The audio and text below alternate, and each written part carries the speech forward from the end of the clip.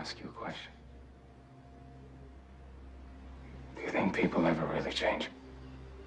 Yeah, I don't think anybody does. I mean, people don't want to admit it, but it's like we have these innate set points, you know, and it's like nothing much that happens to us changes our disposition. What if this is as good as it gets? Oh. People don't change. People don't really change, do they? No, they can. I can. And, you... change is good. Yeah, but it's not easy. I don't know, do people really change? I think they do. Yeah, but I mean, they still stay who they are, pretty much. I think we change all the time. I think we stay the same, but grow, I guess, a little bit. I think if you're growing, then you're changing. But I mean, we're changing from who we are, which we always stay as. People don't change. For example, I'm going to keep repeating, people don't change. Nope. Wrong again. You see, he lives in you. Have we got your attention? Do you ever think about it?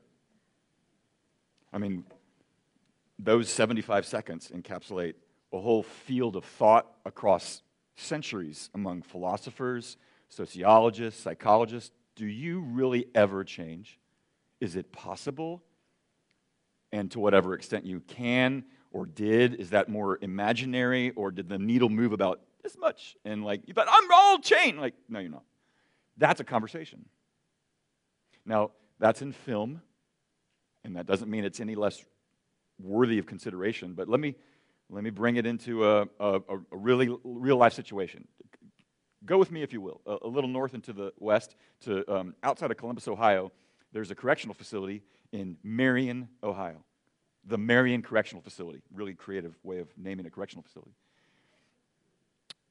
About 10 years ago, somebody had the idea, what if you went into a correctional facility with people who had been incarcerated for some really heinous crimes, and you introduced to them discussions about beauty and about art and dance? What if you gave them a forum to learn what it meant to dance and even to prepare and to perform dance numbers for your colleagues there in the correctional facility? These are my colleagues. We're having a committee meeting right now. What would it be like? What effect would it have? And it became a thing, and there's actually a whole field of study in which learning how to dance provides this space in which you begin to process what you did and maybe what it was done to you that you then decided, I'm going to do this.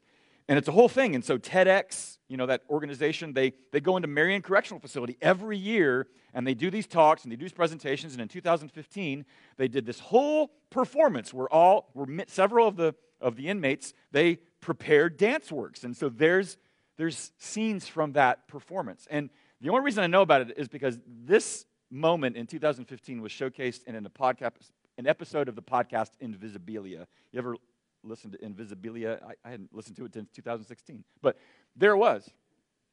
And that podcast was devoted not simply to showcasing what's going on in Marion, but to a much larger question about, do we ever change? It was entitled The Personality Myth. Is our personality so fixed that it, again, there's this little wiggle room, or can it be transformed? That's a question worth asking. If you are a Christian, then you believe that you have been changed in terms of status before the Lord. What you once were, what you now are, you have now been reconciled to God through the work of Jesus. Your status with God has changed, and therefore your future with God has changed. That's the gospel, and you've been hearing us talk about that in this letter of Ephesians, and hopefully a lot longer before that too. But at the same time, we're talking about those things that are kind of outside of you. If you're a Christian, you also believe that change occurs within. And that's why we've been listening to the letter that Paul writes to the church at Ephesus. The first half, we've said, outlines for us what we think is kind of the song of the gospel, the inward music that's meant to work its way deep into the way you think And the second half of the letter is the dance. What is that life, that movement, that whole way of thinking and acting that is motivated by this inward music of the gospel? That's the song and the dance of the gospel. Well, this morning we're talking about the dance because we're in the second half of the letter. But what we're going to learn from this passage is that the dance is, if you will, a state of mind, a habit of thinking, a way of thinking. And the way the passage breaks up is into two parts: the mind you left behind and the mind you're meant to find. The rhyme is with no extra charge. The mind you left behind and the mind you're meant to find. That's the dance. And we have to understand how that works in order to figure out what does it mean to dance according to that melody rather than the tune we once danced to. So maybe we can rescue this passage and those words from a metaphor and get down into brass tacks about what it means to live like this. So, if you will, we're going to start in Ephesians 4. If you don't mind standing to focus your attention.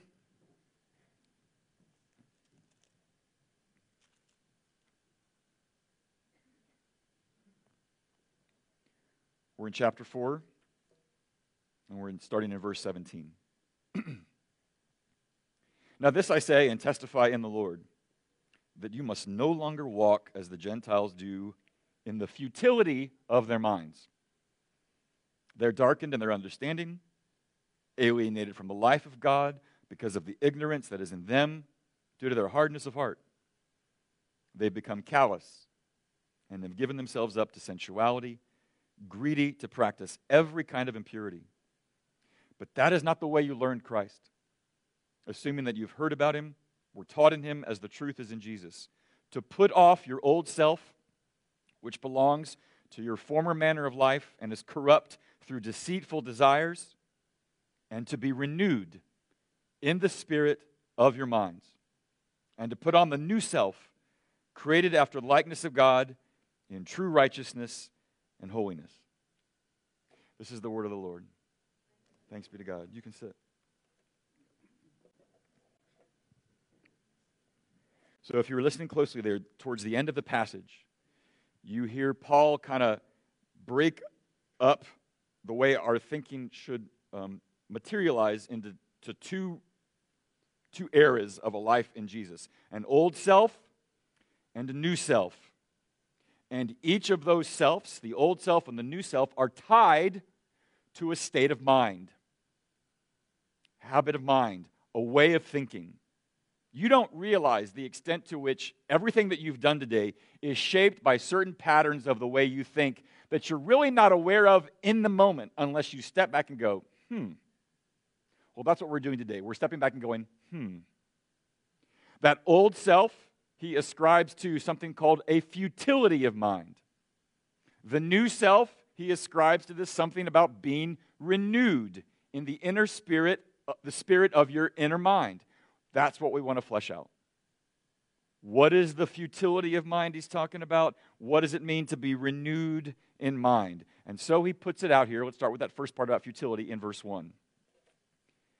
Or verse 17. Now this I say and testify in the Lord, that you must no longer walk as the Gentiles do in the futility of their minds.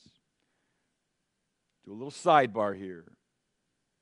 He's calling out Gentiles.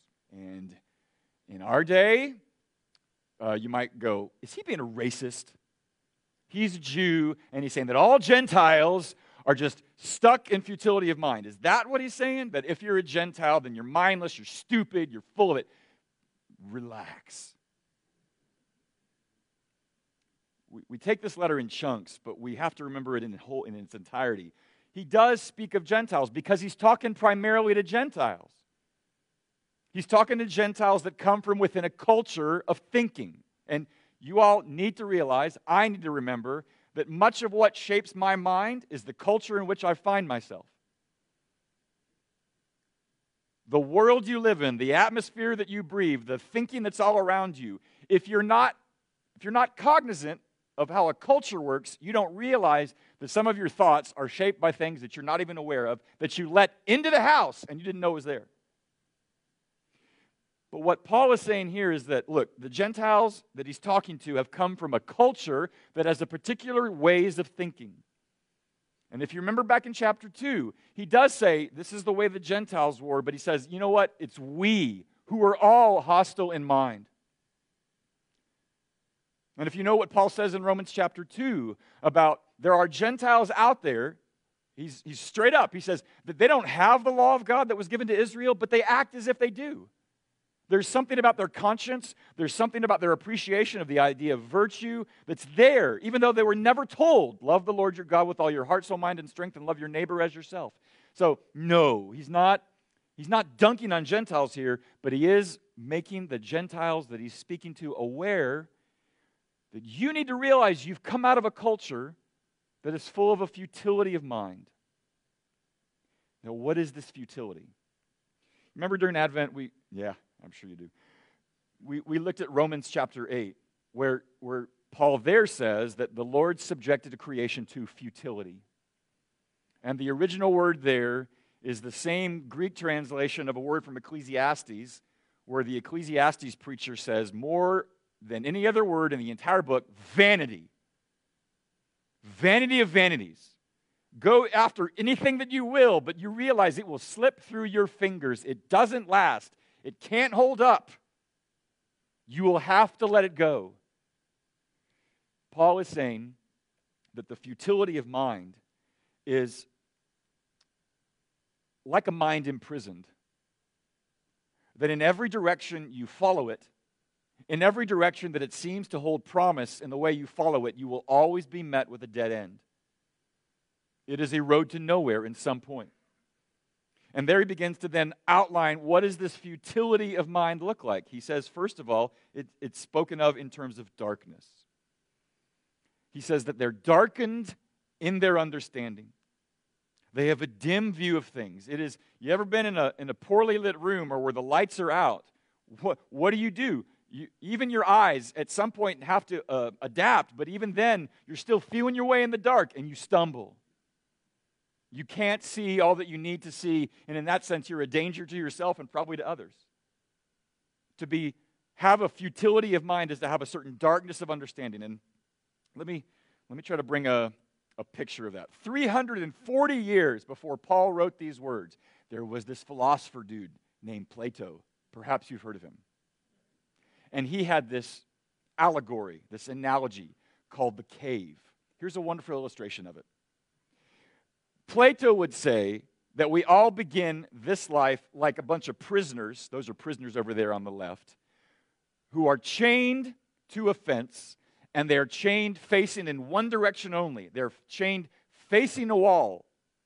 Now there is light behind them, and that light is throwing up shadows about what is there behind them. And those shadows they see on the wall, but that's all they can see because their heads are in that direction only. They can't really see around them, behind them, because that's just the way they are. All they can see are shadows.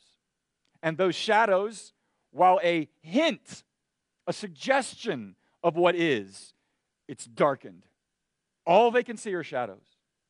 And from Plato's point of view, and the philosophers that started with him, and henceforth, that it is through philosophy and the light of reason that your chains break free. And then finally, you can see him, I'm dancing here, out here in the sunlight with the tree and the sun and half naked, and there I am.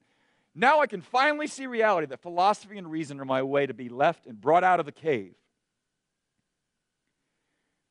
Paul is not borrowing a thought from Plato, but he is finding a thought that has a resonance there. That the futility of mind is as if to be chained in a cave, and you can only see the shadows of all things.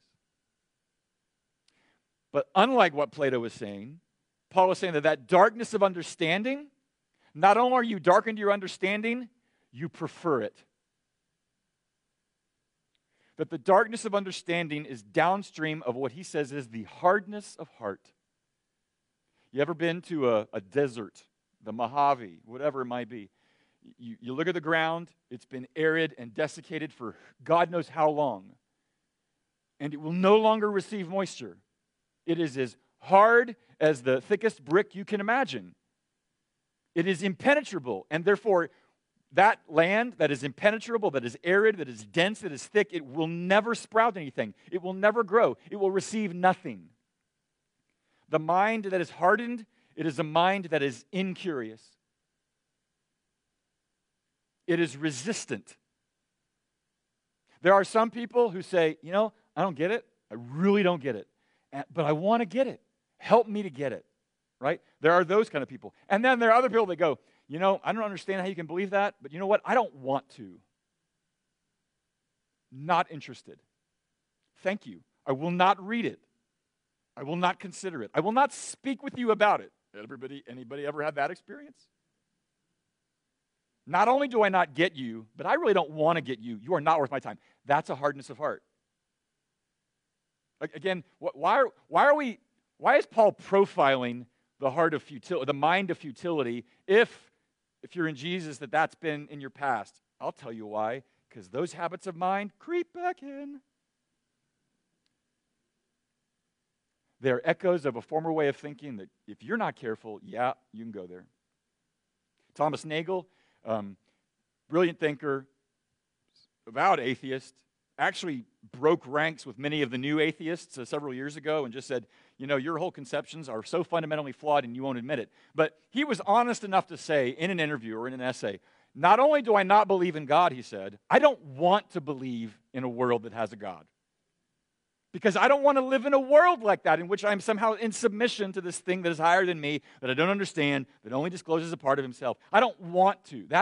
Look, I'm not dissing on him, I'm dunking on him. I'm just saying that's an example of a hardness of heart that leads to a darkened understanding that will not admit other light. And both that darkened in your understanding and that hardness of heart are downstream of this one thing, and that is an alienation from the life of God. That's what Thomas Nagel embodies. What is this resistance to and that understanding? I don't want to have communion with this God. I don't want to consider that possibility or order my life around it, or even worse, submit my will, my affections, my thinking unto something that is grander than me, that somehow has sovereignty over me. I don't want that. Now, I need to do another sidebar here.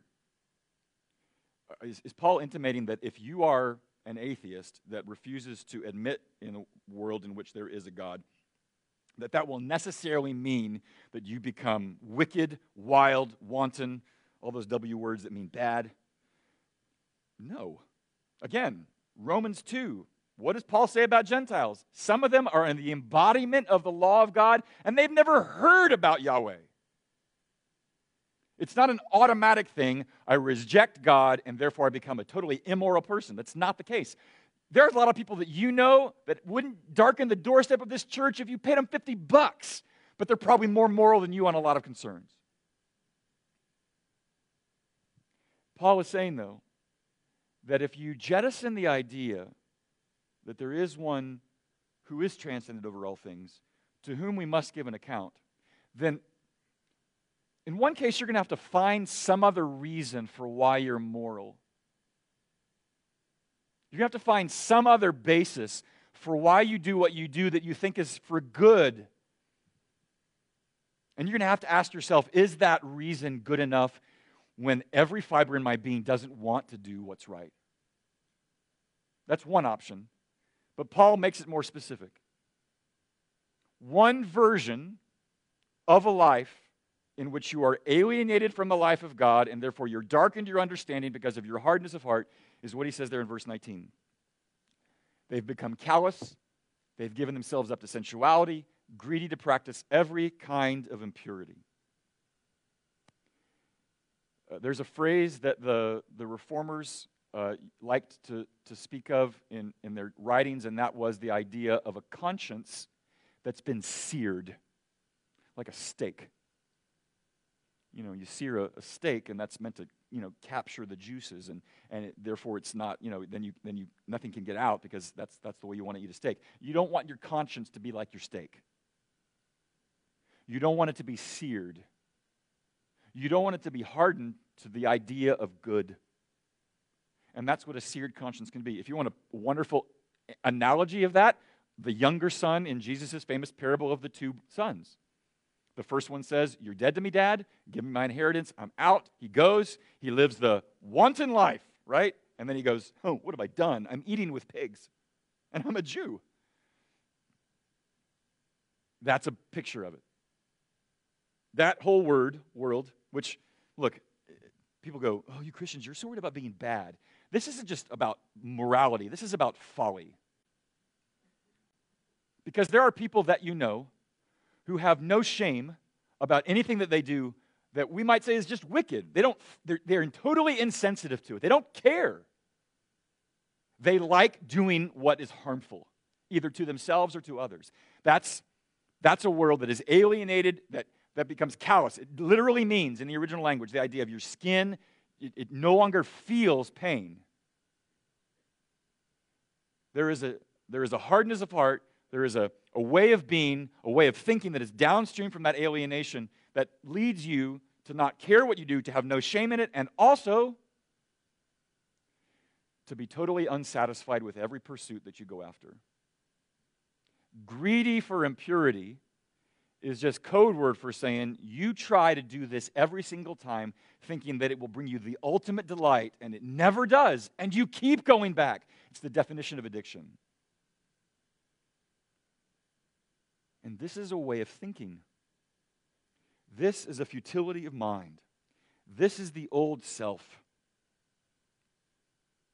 And though to be a Christian is to believe that you have been delivered by that old self, it is also to recognize that you are continually haunted by that old way of thinking, an old habit of mind. This still crops up. I don't know any other reason why Paul would want to kind of do this extended profile on a futility of mind unless it was still a thing. In Christ, there is a decisive change. And the key to leaving that behind is what he says there in verse 20 and 21. That's not the way you learn Christ, assuming that you've heard about him, were taught in him, as the truth is in Jesus. That phrase there, learned Christ, you don't ever find that phrase anywhere else in the New Testament. You got to kind of fill in the gaps. What does Paul mean by learning Christ? I'll tell you what it means in part. It means that you believe that he is more than just a set of precepts. It is coming to an understanding of him that he is personal, that he is living, that he is attentive, that he is for you. And he may show to you a sweet, delightful face and also a stern face, but always behind either face is love. That's learning Christ. Not just, okay, just the facts, dude. What do I got to do? That's not learning Christ. It's about knowing him and believing that he is for you like no one else is or ever will be. And that's what leads us into the mind that we're meant to find. And so to retrace our steps, what is that like? Look here in verse 22 and 24. You didn't learn Christ that way, but if you did, then you've learned that it is all about putting off your old self, which belongs to your former manner of life and is corrupt through deceitful desires, and to put on the new self, created after the likeness of God in true righteousness and holiness. Put off, put on. That's the language of I'm putting this on, I'm taking this off, and I'm putting this on. It really is like clothing. Some of you know what it is. You put on a... Look, I have first-hand experience. She puts on a particular dress, and she feels different. I put on a particular suit, and I feel different.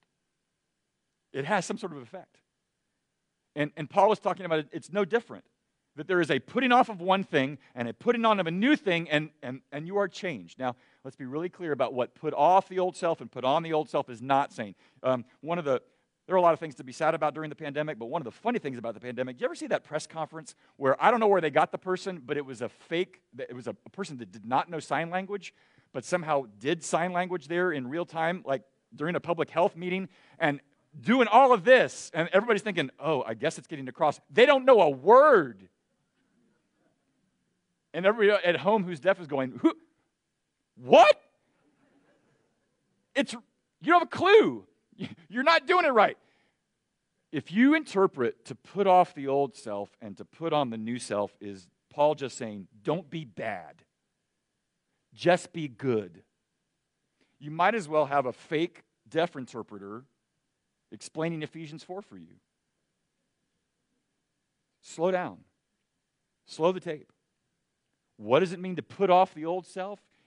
It is to put off a former manner of life that is corrupt through what? Deceitful desires. In other words, there are lies that you don't just believe and you don't just act on, but you love to believe them because they have come to serve you in some form or fashion. You wouldn't believe them if they didn't, in your mind, help. There are desires that we run to, that we love to believe, that we don't take a second thought about. And often we're not aware of it. But if we're honest enough with ourselves, those desires take us to places that are a dead end. Some people's desires, I'm going to make all the money I can, full stop, no qualification. I'm going to bed all the women I can, full stop, no qualification. Desires that you can pursue, that you go there to their logical conclusion. At some point you realize, I don't think this is what I thought it would be. To put off the old self is discovered the folly in some of those ways of thinking. And to put on the new self, it is not simply adopt a set of moral precepts. If you're watching closely in verse 24, what does it say? To put on the new self, what? Created after the likeness of God. Where have we heard that before? All the way at the beginning of the book. Genesis 1. Let us create them in our own image. Putting on the new self is not basically about a change of morality. It is about a change of identity. It is a rediscovery of identity from which a certain morality flows. It's another foundation. It's another place from which you understand yourself such that new priorities, new affections, new loves follow. To put on the new self is all about recapturing that sense of, this is who I am. Remember what Francis de Sales said the last couple of weeks. Be who you are. And let us live for the honor of one who came for us and has loved us and who has forgiven us and reconciled us to the Father through his own blood. To put on the new self is to walk in that way with that understanding. Okay, wow, sounds great. Sign me up. How? Like, there's the rub, right? And see the ... I did that for a purpose. Because I got to set that up, and I just did.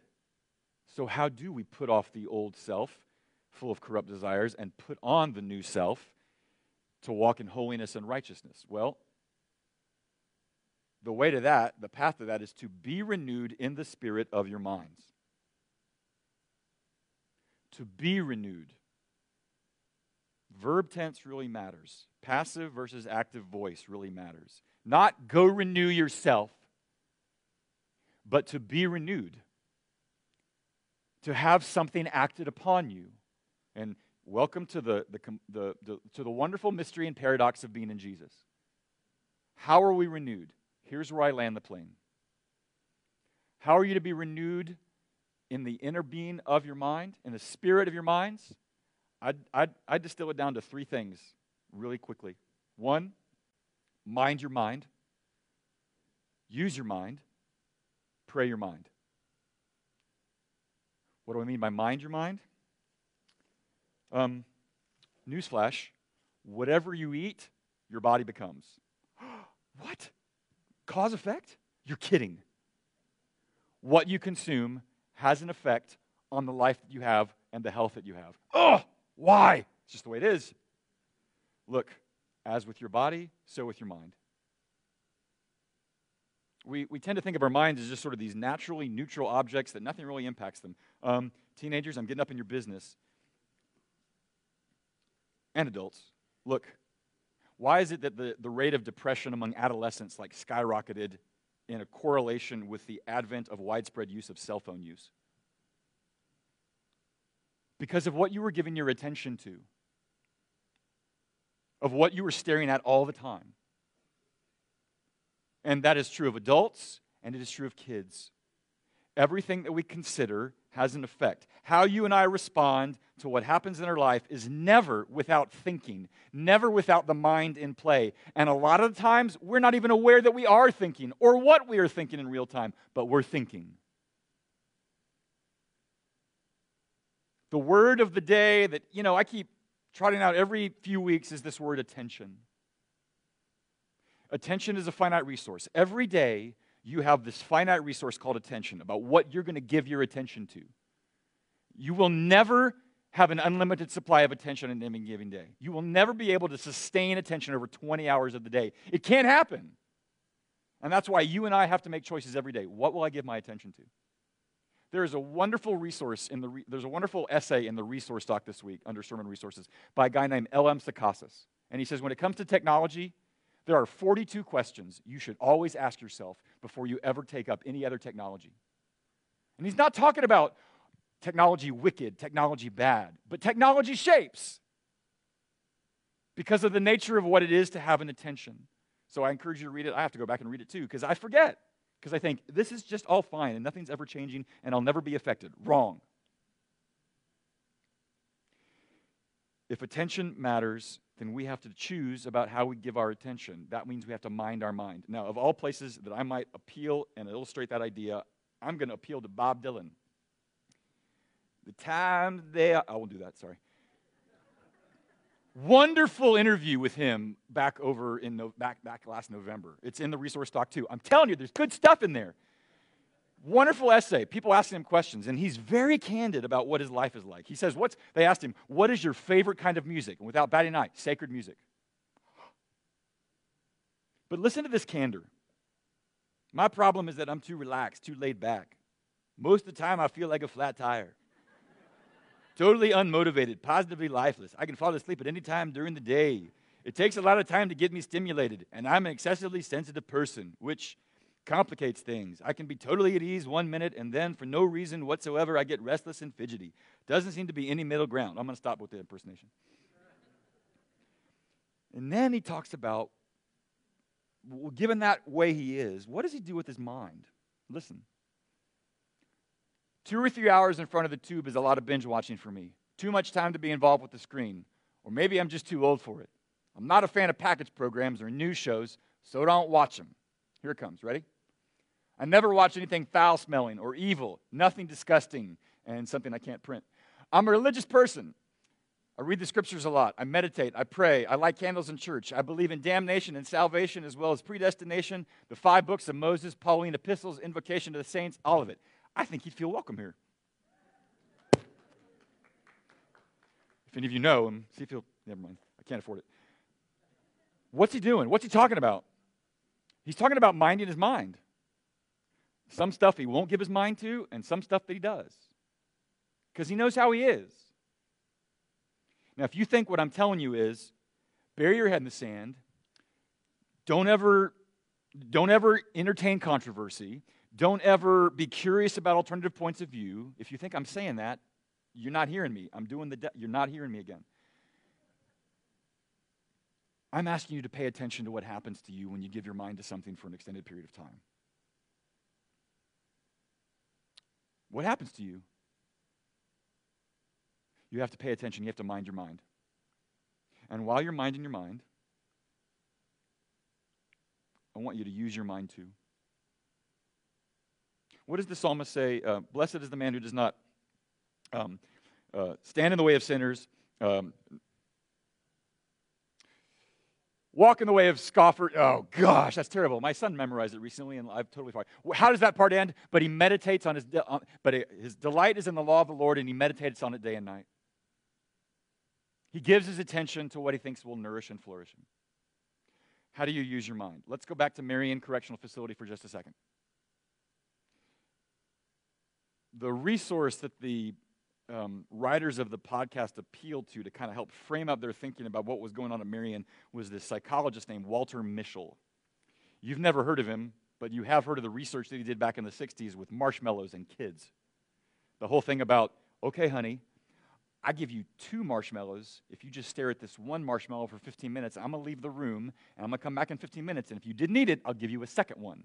And so then you watch the kids, and like some are like, get that, man, I'm eating it. And then 15 minutes later, I'll take 2, yes.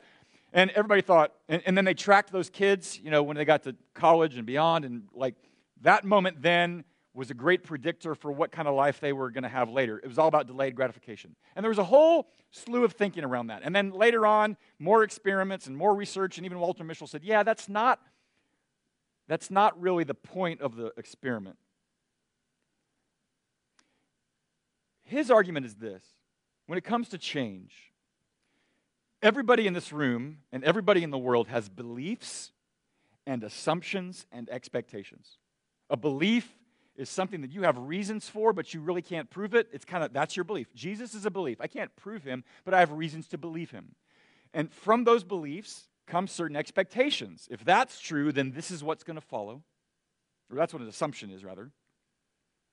And then, given my beliefs and my assumptions, I have certain expectations. I think this is what will be the outcome of certain things. He is saying all of us have beliefs, all of us have assumptions and expectations, and it is what those are that actually shapes the way we think in a given moment. Your beliefs, assumptions, and expectations tell your mind what to pay attention to in any given moment when you enter any room, and then your mind interprets that moment because of those things.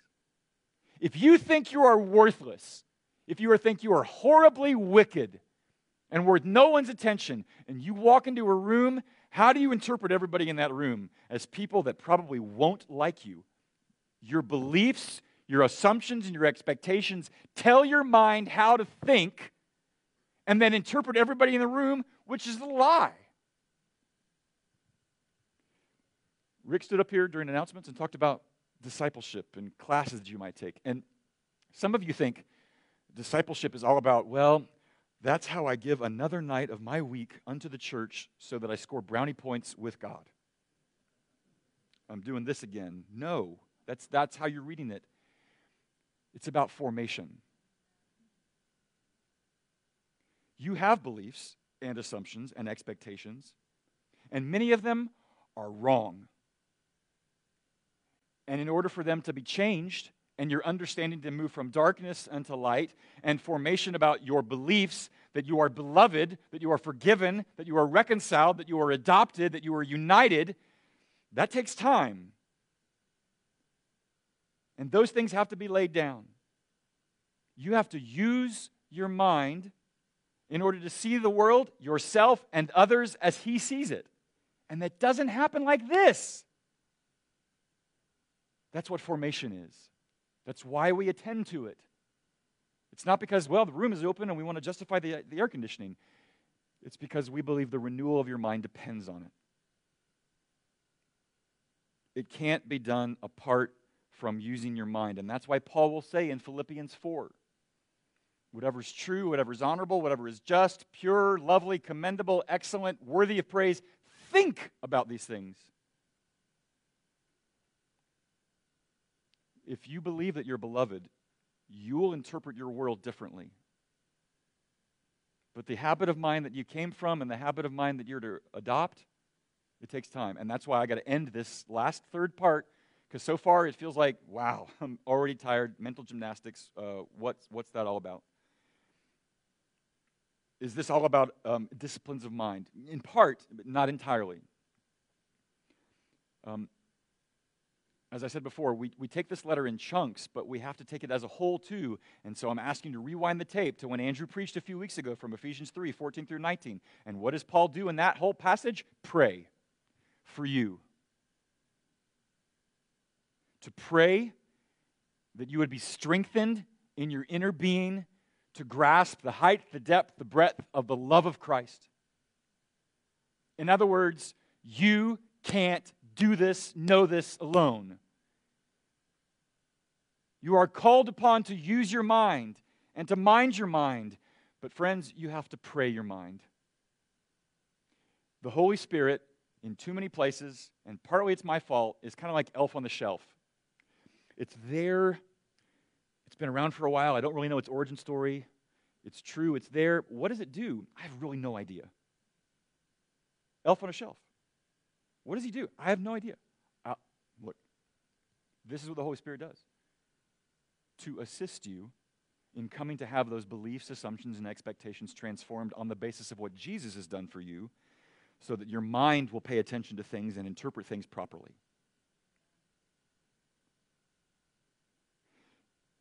Unless you think I'm saying, all right, so I need you to give the next 18 days to this thing, and I need you to give these 3 days to this, and all that. Let me borrow a phrase from Henry Nouwen. He was a Catholic priest of the last century, and he speaks from the perspective of somebody that organizes churches and gives voice to what challenges we in church leadership do. And he puts it really brilliantly this way. He says, we, those who organize churches, we frequently find ourselves in fierce competition with people and institutions who offer something more exciting to do than they do. For instance, the AFC Championship tonight. Never mind. But our task is the opposite of distraction. Our task is to help people concentrate on the real but often hidden event of God's active presence in their lives. And so, the question that must guide all organizing activity in a parish is not how to keep people busy, but how to keep them from being so busy that they can no longer hear the voice of God who speaks in silence. I am not telling you to go give 6 nights a week. I am telling you to stop some of it. If God speaks in silence, which is its own version of prayer, not the only version of prayer, but its own version of prayer, then renewal happens there. You will work stuff out by saying to him, I don't get you. I don't understand it. I'm really struggling with this. I'm really angry at them. I'm really sorrowful at what I've done. I really want to curl up in a corner and do nothing. Please help me. Have mercy upon me. Lord Jesus Christ, Son of God, have mercy upon me, a sinner. Stuff gets worked out. Renewal gets worked in that place. Because in this work, yeah, you're there and you're part of it, but it's not unassisted. This is it. This is our invitation. This is our place. This is the dance. And it is a change from one state of mind to another. Let's pray.